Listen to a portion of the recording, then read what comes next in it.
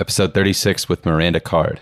In today's episode, Miranda and I chat through her diagnosis of Behçet's disease and how that made her start to realize some new limitations she now had to cope with in her life.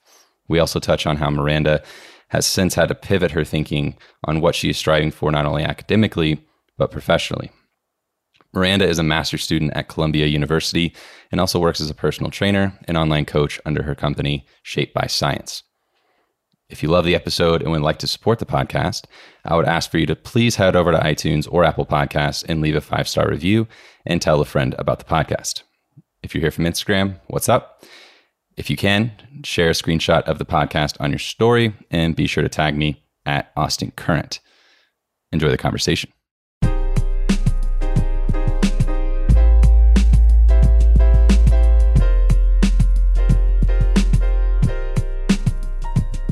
Well, first things first, tell me about Everest. I loved that story that you posted on your Instagram. And yeah, just kind of tell me about what that story is all about and what kind of Mount Everest means at this point. Sure. So I used to dream about climbing Mount Everest. And when I say dreamed about it, I planned to do it. I read a book. I was a literature major, first of all. So that's another story. But I love this book by Salman Rushdie, where he has a character who is a famous mountain climber. And her whole thing is climbing Mount Everest solo. So I got into my head that I, too, was going to climb Mount Everest. So I had my first huge, big climb planned a couple years ago. I was going to climb Mount Rainier. And it was kind of the first step on the way to Everest. And it was a very expensive trip and I was really excited for it. I trained hard for it. And I went to see my doctor a few weeks before. I have chronic illness. I have a disease called Behçet's disease, which affects all my systems, basically, most of my systems. But my doctor basically told me that for various reasons, it would be very risky for me to make this climb, and that I would likely have issues that might be life-threatening and that would also, as a result, threaten the rest of my fellow climbers. So I think I made the responsible decision in canceling the trip and just taking the financial blow. And climbing is not an inexpensive sport. So it's not like you can make up these trips easily. But I think I did the right thing. And I talk about this story because it's, I think, a common phenomenon for those of us with severe chronic illness. We have to switch gears. We have to let go of dreams. And I think that's something we don't talk about a lot. We are constantly telling each other to stick with it and push through failure and push through setbacks and do everything you need to do to get what you want. But that's just not possible. It's not possible to everyone for a variety of reasons. Like I said, for me, it's chronic illness. But I think that that's something to talk about more because I don't live an unhappy life. And I have other goals that have come in to take its place. Namely, powerlifting has been my passion for the last few years. And so I think it's really more about what you fill your days with each and every day than the overall goal. So that's the story. That's beautiful. Yeah. And so I guess I wanted to ask too, I was kind of wondering this just before we hopped on. I was just, thinking of different things to, talk about and that. And so I wanted to ask, is there this sense of, is this, but ask this in the right way. Obviously there's limitations with the chronic illness. There's limitations within things you can that are possible, things that, you can do.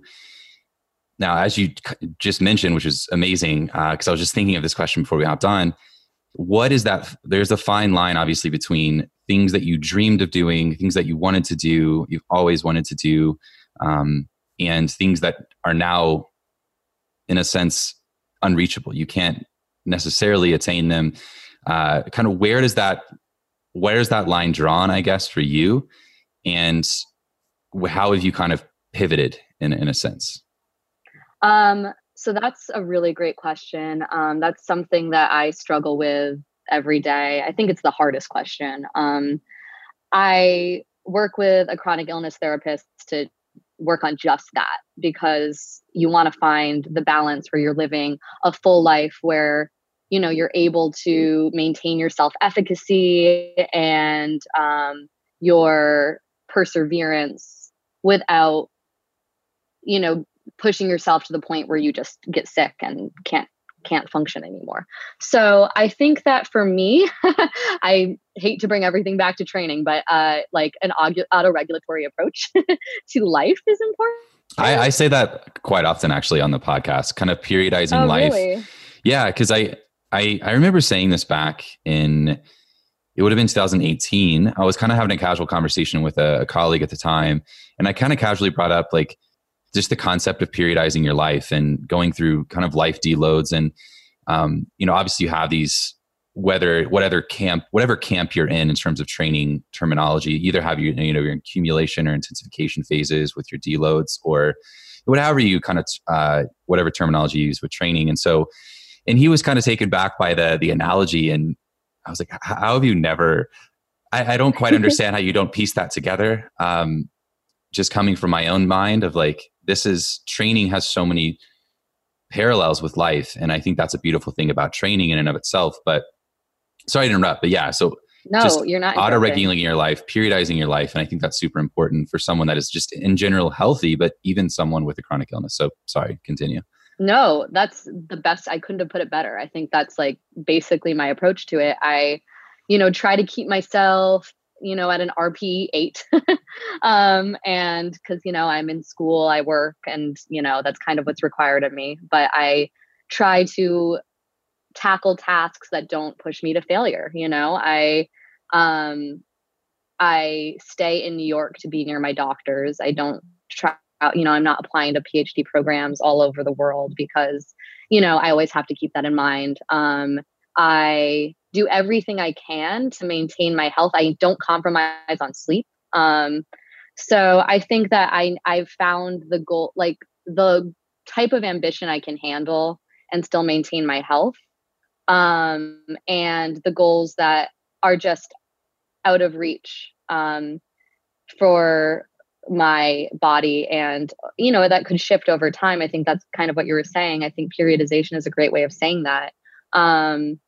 But being open to a change of pace and to listening to my body, I think is important. Yeah. So I want to go back a little bit to asking you about what motivated the Everest trip. So obviously you went to go climb Mount Rainier. One, where is that? That is in Washington State. Okay. I thought that's where it was. And so what was the main motivation behind wanting to make the trip? Like how old were you? One. So this was, I guess, 2 or 3 years ago. I was, I guess, 21 or 22 at the time. And still undergrad? Yes. I might have been my last year of undergrad then. I've been in New York for a long time, so it's hard for me to keep track of, what phase of life is what. But so I reached out to someone, like a Everest expedition company. I worked at a climbing gym at the time, so I knew people in this world. And I was like, this is my goal. What steps do I have to take to get there? I went to school in Asheville, North Carolina, so I've been a hiker, and that's where my wife and I eloped, actually. No way! I love Asheville. It's a beautiful place to elope. Yeah. We picked it was a Tuesday afternoon. We basically drove downtown and picked a really cool gravel parking lot with a nice backdrop, and that's the story is written there. Then we ate tacos, and so that was that. What taco place? It was more of a gourmet taco, I would say. I don't exactly know what the place was called. I don't know. Do you remember? No, she has her headphones on. So yeah, I don't know what the place was called, but yeah, it's just a beautiful scene. We stayed in a tiny house. Our reception, basically, it was just the two of us. We got drinks at a local bar and just went back to the house, and That's awesome. Yeah. So yeah, sorry. So continue. No, that's a great story. I'm happy to hear it. So that was just kind of like a good initial training climb. So that's how I selected it. Awesome. Yeah. So do you think there was was there anything deeper other than I just want to do this? Or was there a sense of how long, I guess, have you known you've had your chronic illness? I guess at that point you would have learned, right? So once you went to the doctor at that point, that's when you figured out I have this chronic illness. Yeah, I was in diagnostics when I got that message, but I've had chronic illness my whole life. I just never really it's really hard to diagnose. Autoimmune diseases kind of are. But I think that for me, like Everest was kind of like a big fu to my illness, like it was, if I could do that, then I could do anything. I, could do anything a healthy person could do. So just like a really different state of mind, I think, than I am in now. And, I think that it was a really good learning experience for me. And yeah, so it's kind of tied to the diagnostics as well, because I think it was just a couple months after that when I got my Behçet's diagnosis. Gotcha. So you have a therapist you go to and kind of talk about things and keep things in perspective and keep them realistic as far as what you're reaching for, what you're striving for. Yeah. Okay. Yeah. And I recommend that. It took me a while to get there, but if you have, issues like mine, I think finding a specialist to help with I call them the mental symptoms of chronic illness, I think is really useful.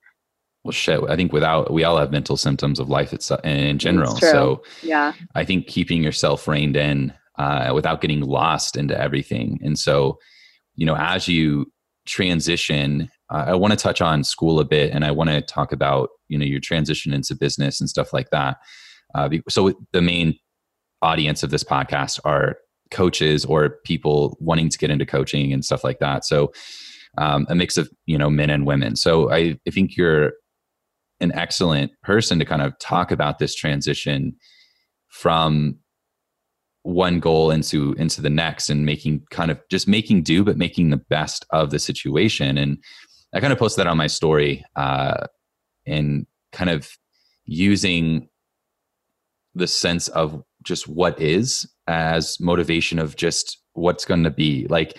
And I think that's the most simple way to put it, but kind of where was this transition for you in terms of, I guess, when did you realize that you needed to transition those goals from academia originally into more of the coaching sector?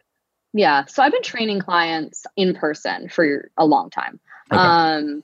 I did some, very casual run coaching when I was an undergrad, and that transitioned me to being a trainer. So I was doing that, and I am in school for exercise science, but I plan to go into academia. And so I went to the doctor, I guess it was, a little less than a year ago now. And I asked him, like, I haven't had X, Y, and Z symptoms yet. These were some of the worst symptoms that Behçet's patients have. Does that mean I'm in the clear? And he was like, no, you will likely get worse. This could be debilitating.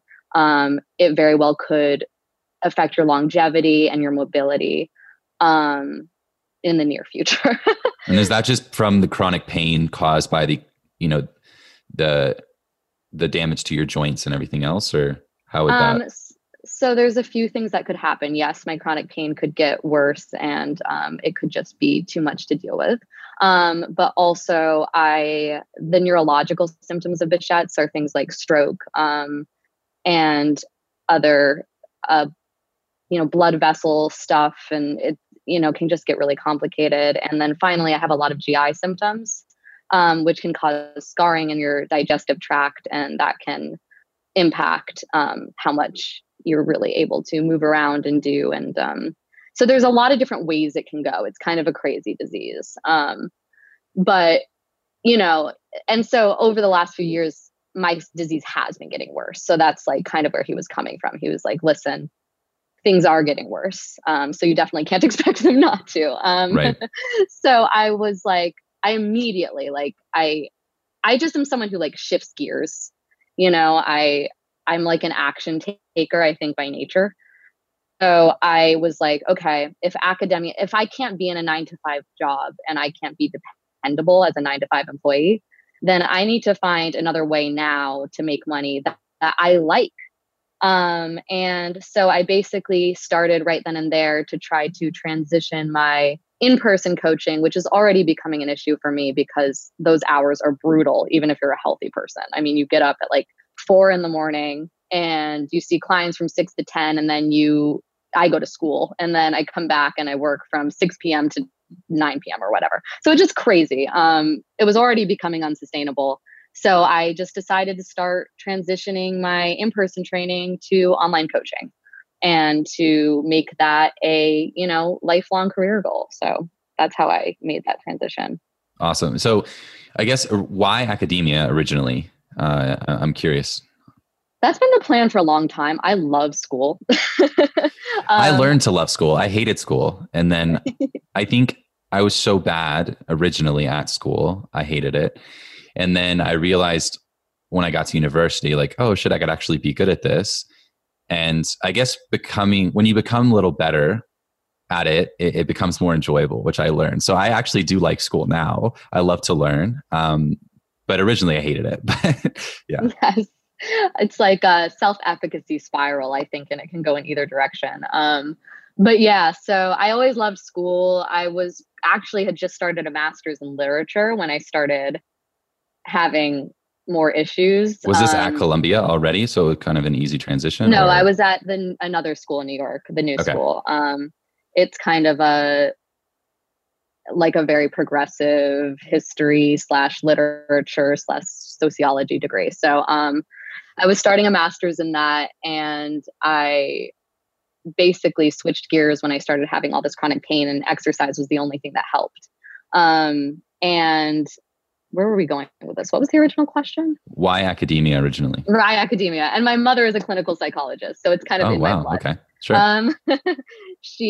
So I don't know. I mean, it was just always my plan. You get these ideas in your head, and it's my world.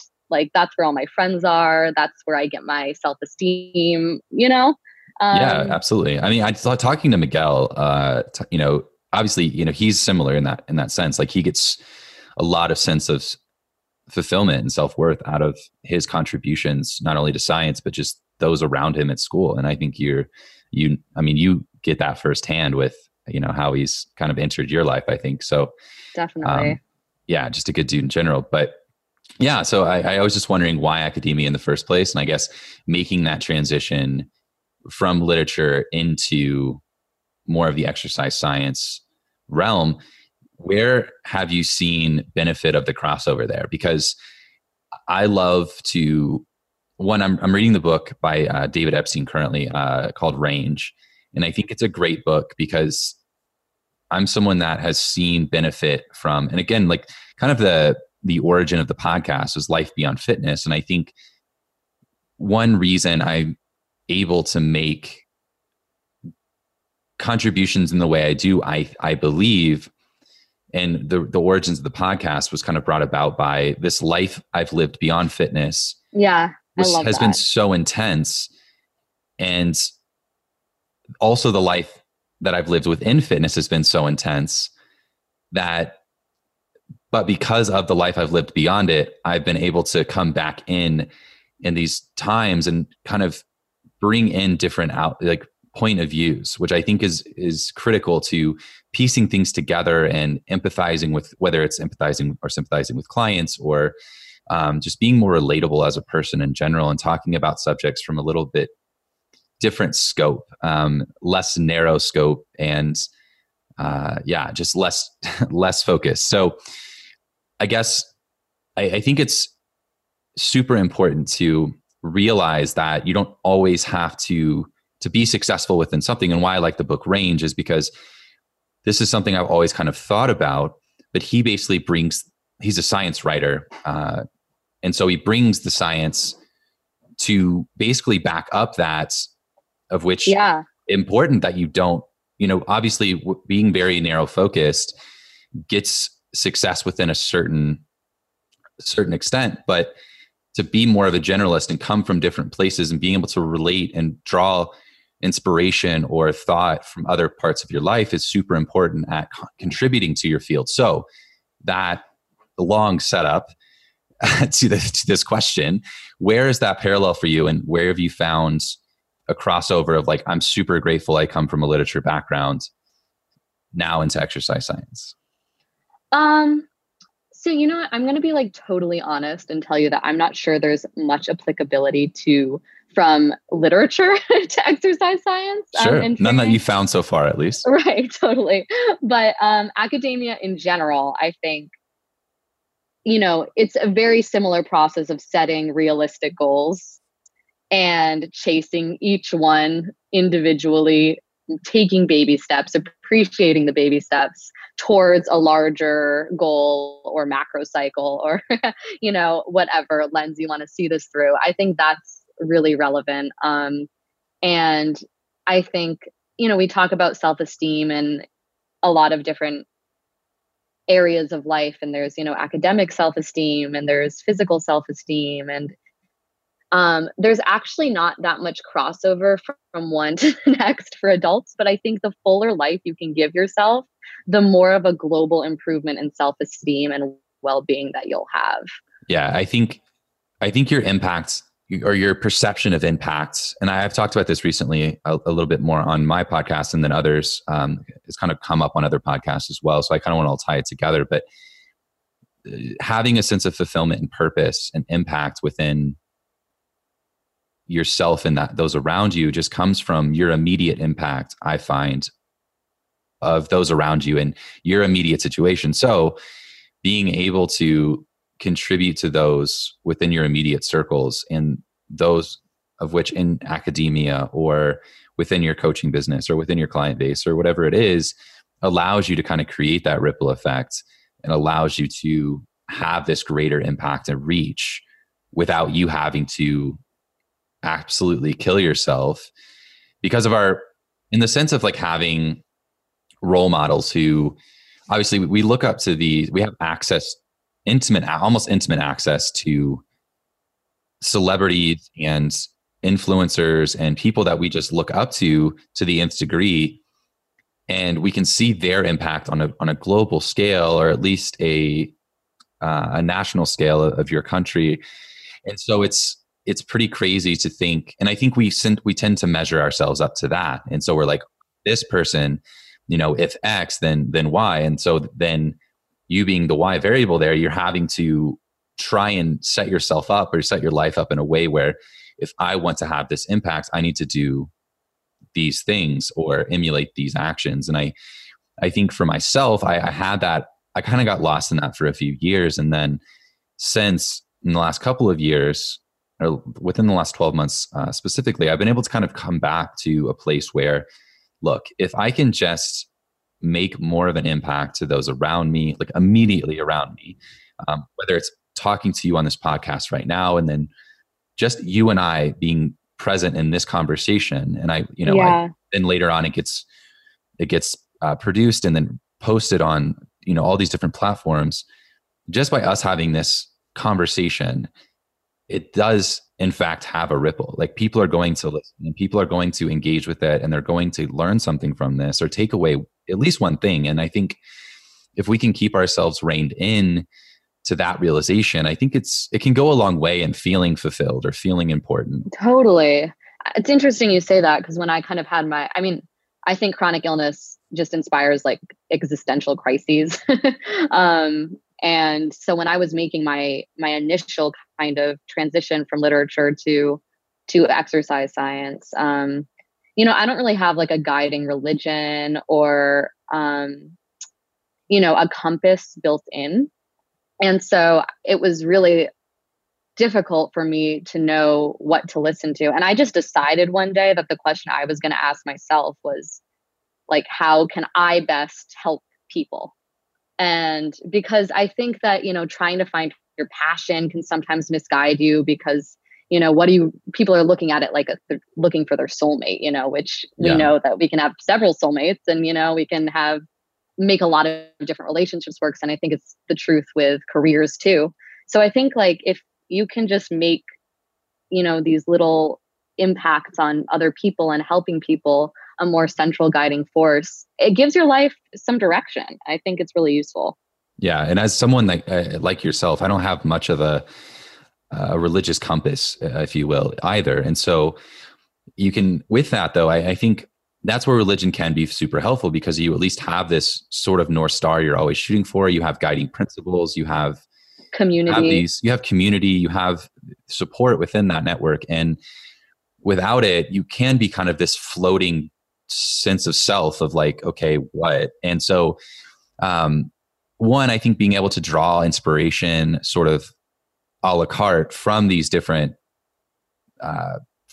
spaces, either you believe in the overall premise, it doesn't matter as much as you're just drawing inspiration from different places and trying to piece together some sense of North Star for yourself. And within that, I think getting lost again, like too big, or getting lost in, and I was listening to your episode with Miguel and Zach on the Flexible Dieting Lifestyle podcast, and talking about getting lost in marketing. And yes, I think that's a big part of this whole sense of passions and whys, and because it sells a fuck ton of books, it sells, it fuels these entire sectors of the corporate world. And you can see the bookshelf, like there's probably 20 books in that shelf that I bought and contributed to this world of passions and whys and all of that. And a lot of times it's just to understand kind of what is being said. But two, it's like I did have spent a good chunk of my life trying to wrap my head around a sense of why, or passion, or why the fuck am I doing what I'm doing, and why isn't it something else? And maybe it transitions into something else. And I have a few things, kind of a few irons in the fire currently, that it could transition within the same genre of things, but it's different, right? So I think I agree with you in the sense of, don't get too lost in your whys, or don't get too lost in your passions, because as long as you have that sense of contribution, I think you have a lot, and you have 90% of it. Yes, so. I totally agree. I know this is maybe a little bit of a jump. Is it okay to ask you a question? Is that something okay on podcast? This is for sure whatever you want to do. So yeah, you can ask me whatever you want. So I know you did a post on, or you at least talked about extrinsic motivation at some point. I was just curious. I wanted to hear your take on that, and where you think extrinsic motivation can be helpful. That's a good question. Yeah. And so I'm a thinker foundationally. So I think, one, I'm going to give a sure shot to this answer on the podcast, but I know after the podcast is over, I'm going to think about this for the next few days. But I don't know. Like, I think as far as extrinsic motivation goes, I think it can be very valuable in getting feedback from someone outside of yourself. Yeah. And I think you have to appropriately filter out, or filter those that you're getting extrinsic motivation from, because I think you can get really lost in gauging the wrong metric. So totally. The podcast. Is this an okay motive? Yeah. And so it's like, I had on the podcast that launched today, I talk about the sense of best self, like hashtag best self. And I talk about that. And then I talk about, I got asked on a podcast, like, how do you give advice on people reaching their true potential? And so I kind of gave an answer of, potential is a moving target. That's not something you're ever going to reach, because as you're learning, as you're developing as a person, and as you're constantly reacting to feedback around you, you're constantly adapting to new situations, and you're constantly growing as yourself. And so that potential in and of itself has to also grow. Right. That's a variable that is ever evolving and ever changing. And to get lost into thinking that potential in and of itself is a coordinate that you're going to eventually get to, I think is the wrong metric to begin with. And so to think about extrinsic motivation in the sense, I think it has a lot to do, one, with how you're gauging, or how the success lies in those metrics that you're tracking or gauging of that success itself. So what are your thoughts there in terms of extrinsic motivation and kind of playing off what I'm saying there? Yeah. Well, I mean, the reason it made me think of this question is just because one thing that I've had to really get used to since I've kind of become desperate to make money online rather than these ways I'm used to, is like posting pictures of myself basically half naked with my abs out, and that it really does work. Like people pay you because they want a certain body type. Yes, it does work. So, and that I'm really conflicted about it because I want to have a viable business, and it works. So I as of right now, I'm doing it.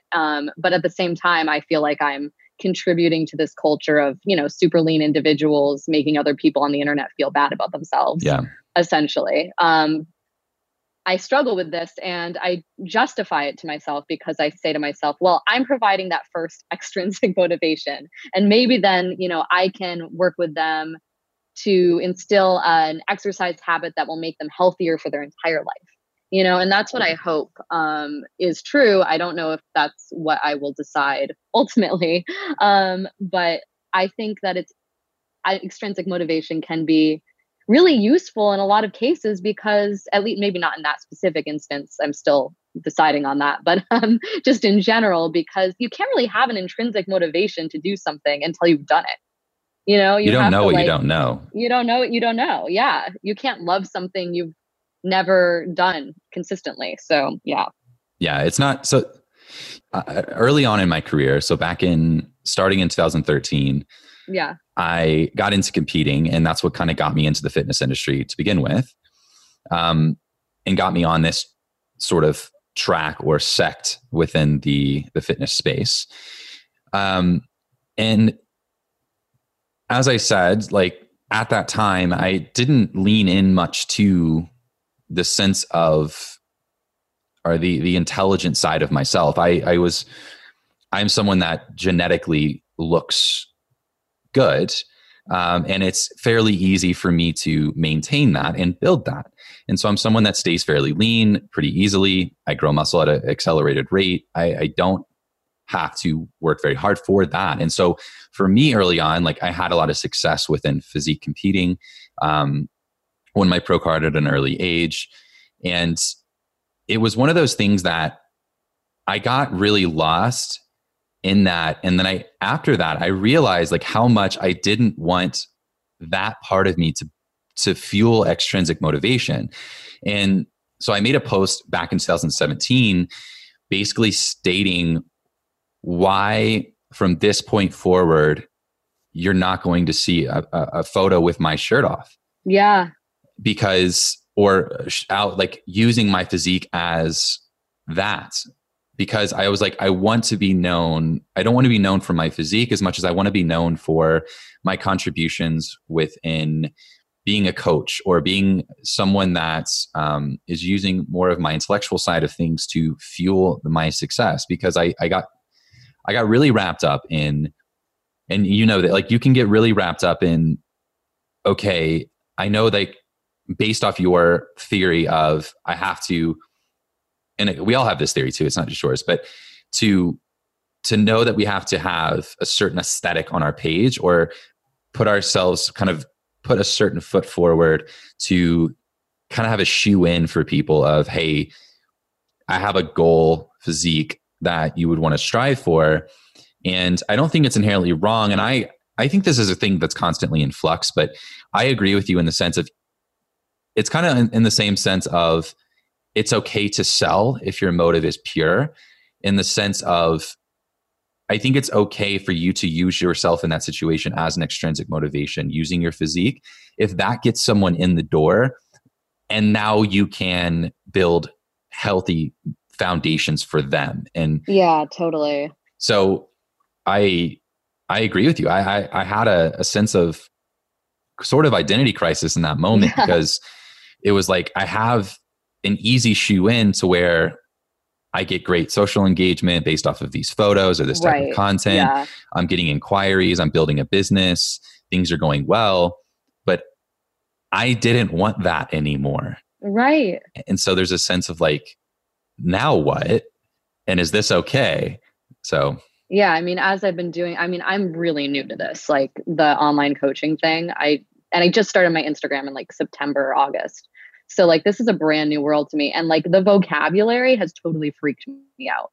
Like we're so obsessed with, sales and retention. And I mean, I was taught, I had this amazing mentor when I was first starting training people in person. And he said to me, your goal is not to retain your clients. Your goal is to get them to a point where they don't need you anymore. Right. And I just try to keep that in mind, like every single time I am making a sales post or whatever it is. Like my goal will remain getting my clients to a point where they can maintain exercise habits on their own moving forward in this short a time as possible. Right. And I think, I mean, we agree on that for sure. And that's something within our business that we almost it in and of itself is a sales point, because I think if someone has had a coach before, they had a series of coaches, and they've gotten kind of lost in the vicious cycle that is Instagram and the coaching world within that space, you can get really lost in doing either the short-term coaching thing or a challenge, or something that is a quick fix and you may see a result. But at the end of the day, you're just going to have to either sign back up or you're going to have to find another coach. And so that as a sales point itself is, I think, a great one, because you're talking to people and you're selling yourself in a way that, look, I'm going to do everything in my power, whether that takes 3 months, 6 months, 12 months, to get you to a point where you're educated to the point where you don't need to reach out. Exactly. You don't need to do anything else. Like you have the foundational principles there. And it's more than just like, passing on. I really love to pass on like the physiology, sciencey stuff to my clients so that they can do their own programming. But I think the most important thing is actually from exercise psychology literature. There's something, self-efficacy scaffolding, where you kind of provide the initial tools for self-efficacy for listeners who might not know, is just the belief that you can accomplish something or do something. And so, when I have a new client who I suspect might lack some self-efficacy, I provide them with consistency. They have to be accountable to me. I provide them with, they can't maybe believe in themselves. So I'm shouting that I believe in them every step of the way. And I also help them to learn goal setting strategies so that they can check things off their list, and, have a record of success. And I think that instilling self-efficacy, through your own presence so that they can take that on in the future is like one of the most important things a coach can do for their clients globally as well. Yeah. So getting into, let's transition, let's really hone in on the coaching part of this. And so you got started with in-person training, which I think is a great place to start, because one, within in-person training, there still is there's always kind of been this sense of at least apprenticeship, which I think is important. And I wanted to get your take on this. And I've been racking my brain on kind of the regulatory, or lack thereof, regulatory body around personal training and coaching. One, be it that we have such an impact on people's everyday health. I know, more than almost any other industry. Even more so than their physician themselves. Yes, which is disturbing, but yes. It's very disturbing. So why is it that as high of an impact, it seems like a weird ratio. So as high of an impact as we have in a person's everyday life as their trainer, why is it that we're one of the only ones within the health profession space that don't have a sense of required apprenticeship or certifications? I don't know. I mean, I rant about this. My boyfriend is also a trainer. And like, this is just unbelievable to us. Like, you are messing with people's bodies. And honestly, it's worse than just not requiring something, because we actually have requirements that I think are like harmful. In order to maintain your CPT license, we have to do these CEUs, right, where like with like freaking trigger point and these totally non-evidence based, like weird techniques that, you can kind of sell packages from, functional fitness, Viper, whatever. And it's really crazy. I don't know what to do about it. I don't know how, other than, qualified individuals, people who do have, a history of apprenticeship and a long resume and, a master's degree or whatever degree, like other than saturating the industry with people who just are qualified, I don't know. Yeah. I don't know. What do you think? So for me, I've just been trying to, I talked to my wife about this, and it's something that just, it's bothersome, but also it's something that I find just inherently odd that there's yet to be some sort of regulatory body to be sure that the status quo is met. And I don't want to point fingers and say that the people who aren't necessarily qualified are doing wrong bad by others, because I have also this ecosystem theory as well, that within everything there's this, precious ecosystem. Within life itself, there's a precious, or universe itself, there's a precious ecosystem, but that we're finding that we're altering from human behavior on a global universal scale. But more focused within the fitness industry, within personal training, within coaching, there's this precious ecosystem that exists where we need coaches that talk about the really, really, really foundational things, because that becomes a sort of like fulfilling the prerequisite of a client towards working with someone who is more qualified, who is more of a practitioner and qualified. Right. So, I mean, I would just say, like, I totally agree. I think the problem is, like, what you said earlier, you don't know what you don't know. So I think what happens is that, especially, trainers who are newer to the industry, and like I said, I don't think this is a bad, like, I don't think this means we should bar people from entry. But I do think it's a problem we have yet to solve, where, people are talking about, this is a good example, spreading the sort of myth that, bad form will lead to injury, which in turn leads to injury. Right. Because, that's really the correlation, is believing you will be injured, and in pain. So there are things that people will preach because they don't know yet that actually has harmful effects. So that's the balance, right? Like, that's what we're trying to figure out in the industry, how we get people started. And I don't think there should be barriers. I don't think you should need a PhD to be a trainer. No, I think that is detrimental, because I think that exactly. So I think you can be, I think more education to a degree, depending on the education, becomes harmful in a sense, or a lack of variety, I'll say, in education, I think becomes harmful, because right, especially when you're dealing with general population, because they don't need to know 99%. Right. They don't, oh my God, one, they don't care. Two, they don't need to know. Yes. I always reference the people on Instagram who have yet to start working out, but who follow Brad Schoenfeld. So, like, they're constantly coming back, like, they're like, oh, I have to lift, with X amount of tension, doing X amount of times per week, or else I won't gain muscle. I'm like, no, he's not speaking to you. Yeah. Like, you can do what you enjoy and still gain muscle. But anyway, sorry, continue. No, you're good. I think exactly. And you have to understand who you're looking up to, or who you're reading from. And I think it's right. important to understand kind of what level you're at as the consumer.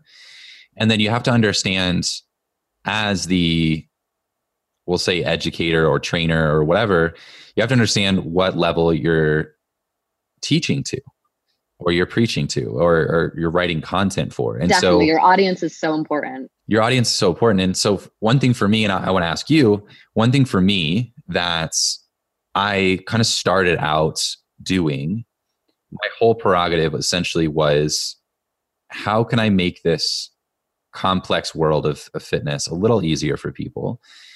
from my wide scope of experience, whether it's life within or life beyond fitness. So taking, me putting myself into situations or furthering my education, whether that, going to get a master's and PhD and stuff like that, that is something that, one, is a selfish act on my part, but understanding that I need to also keep in mind who my audience is. Who did I attract to begin with? Who makes up the 160,000 people that follow me? Who makes up this world?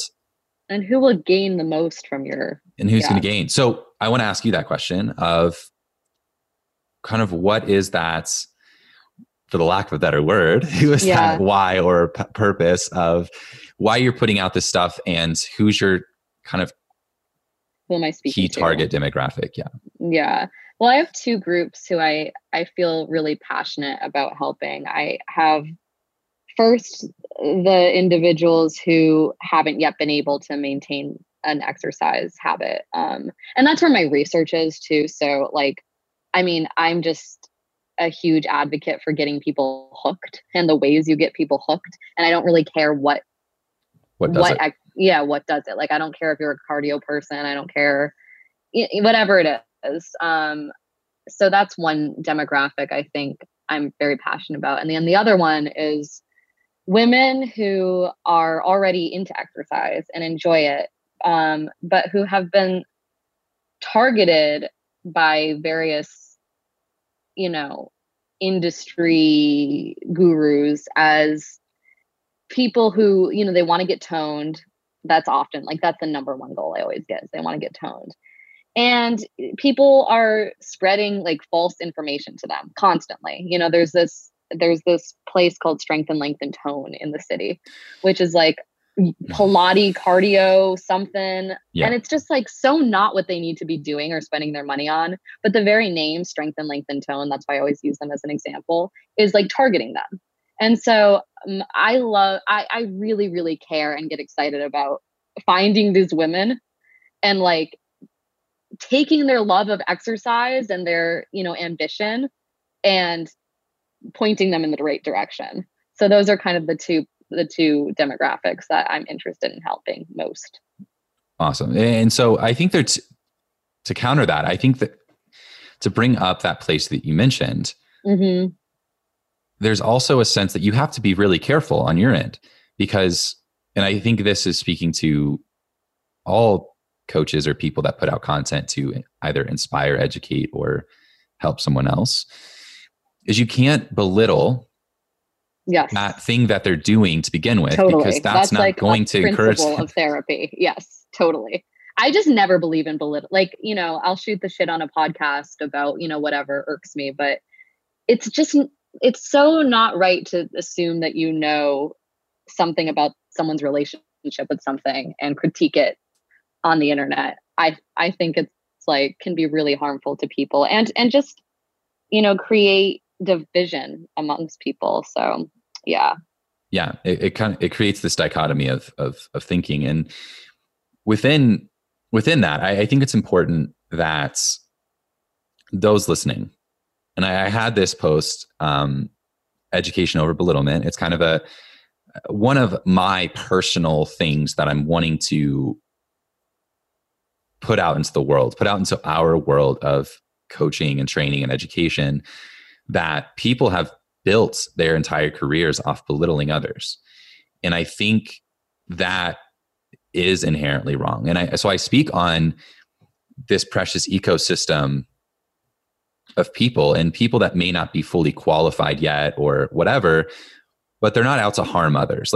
I truly believe and that I think people that's true for most people. Yeah. Yeah. They aren't out to harm other people, right?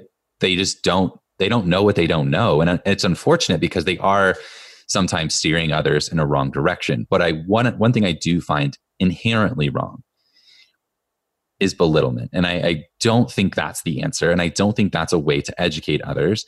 And it creates a cult following, and it creates a divide. And we're seeing that politically, we're seeing that religiously, we're seeing that in a lot of different places.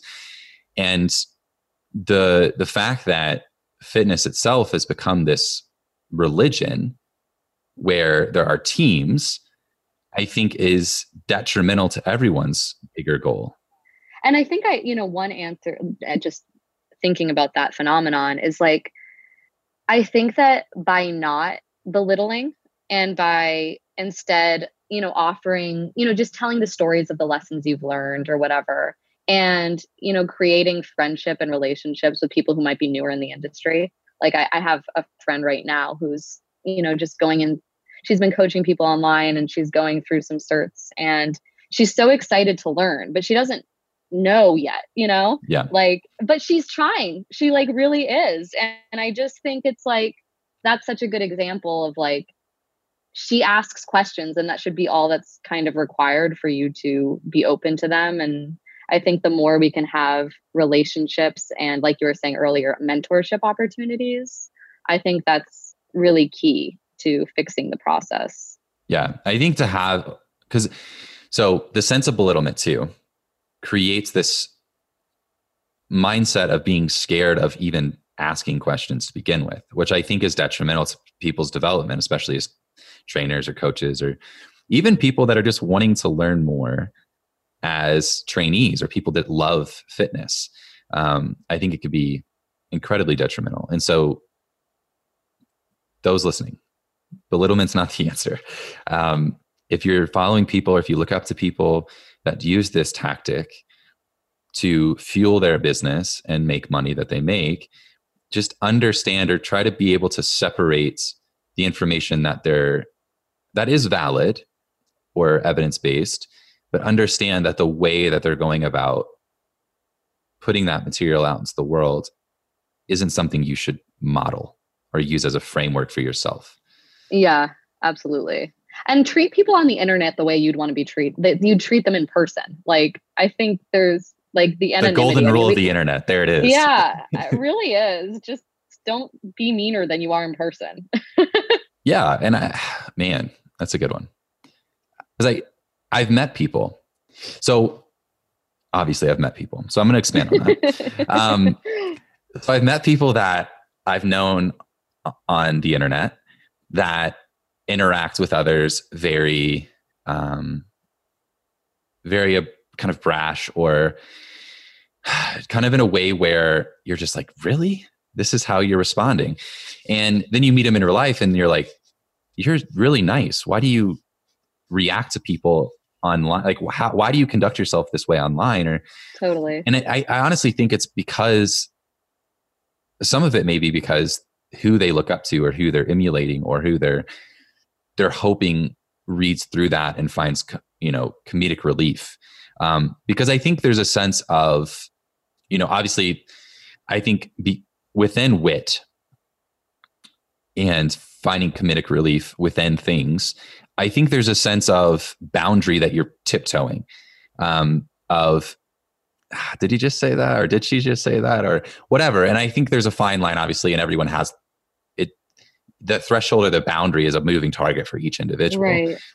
But I don't think that, I think that works within comedy, but I don't think we should necessarily try and use that as our fuel. Yeah. As our propane in the torch to fuel change. But I totally agree. That's my soapbox. I'm off. So that said, I had a question down, about a couple of things, but current goals for your business and kind of the steps that you're taking for it. Cause I mean, you're new on Instagram. Yeah, brand new. One, how was life without it? And how was life with it? I want to ask. I'm like, I've never really been addicted to social media before. And now I totally am. Like I had to, it's very addictive. I mean, it's like chemical. It's crazy. So that's been really hard because I have other responsibilities. But so that's been the biggest thing to adjust to. But also, like you're saying, like I've really been shocked by how mean people are on social media, not just to me, but like in general. And so that's been striking to me. But I've also been, and that's what has been scary to me. But there's a flip side to that where you really can find community. Like I've never known anyone else with Behçet's disease. And people are so freaking supportive and nice. So that's really been a positive. So I would say as someone who went from 0 to 100, those are my big notes so far. Gotcha. So looking back at kind of using making sure you're tracking the right metrics. Obviously, there's a whole dark side of the internet, the whole dark side of Instagram, social media that you could definitely be focusing on. But I like that you're choosing. And again, I think that's a big part of extrinsic motivation too, to go back, is that you're choosing the right perspective and you're choosing the right things to pay attention to, because your perspective on the situation is everything. Right. And the way you're perceiving even feedback, because even like the perception of a text that comes through, there's so much through words without how we understand language. Like, I think we're evolving to understand language a little bit better as our generation. Totally. Yeah. But I don't think we're anywhere close to where we need to be to completely understand, because we don't have the nonverbal cues that you and I talking right now. Like, there's a lot that we both can see within our interactions. Yeah. But if these conversations were being had over even an email or a text conversation or DMs through Instagram, there's so much that is lost in translation. Totally. Yeah. I mean, one just like weird thing that I was not expecting is like men on Instagram are just like pigs. I just haven't experienced anything like it. Yeah, there's no consequence. And like, Jesus Christ. Yeah, that's been weird too. Yeah. So dealing with that and like trying to do it with grace. And like you're saying, like, I don't know their stories. Yeah. So I really do my best. I don't respond. I don't think there's any need to insult them back for the most part. Yeah. And not that I don't have my moments of weakness, but I think that you always try to, like, I've been learning to maintain the high ground, I think, and like always just be nice, because probably they have a history that led them to sending this message, whatever it is. Yeah. I think that's a really good point. And let's just end on that one, because I think to the root of you, to understand, keeping perspective on just remain kind, remain right. With totally.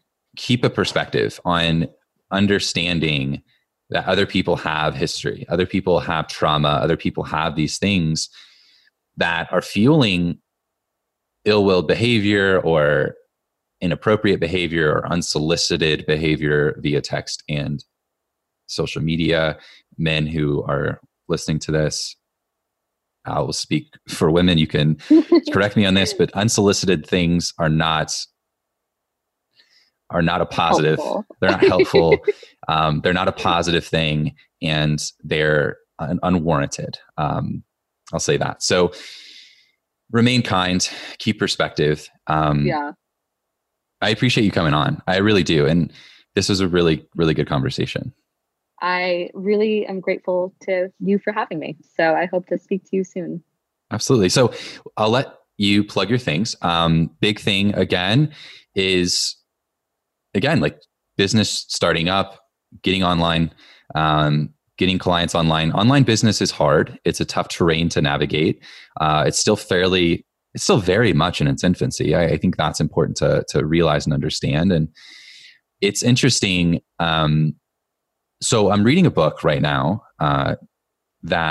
so Dr. Lindsay Fitzpatrick, I'm not sure so she's, I want to say, was she at Oxford, I believe? I forget, but Miguel would know. Yeah, Miguel would definitely know. But so she's mainly like medical history. And so right. I started reading her book. I forgot what, the art of the butcher or butcher art or something like that. So basically it's all about the medical history of surgery. And oh, fascinating. Oh my God. And so, talking about surgery before anesthesia or any type of numbing agents or anything like that, and how surgery used to be conducted in these rooms with, a large audience and of medical students, VIP access, where, people would come in off the street. And so you're hearing, and then in like Victorian, London at the time, you're hearing children crying, children laughing on the street, mixed with agony and screaming in these surgical theaters, which is just beyond comprehension at this point of life. Totally nuts. It's totally insane.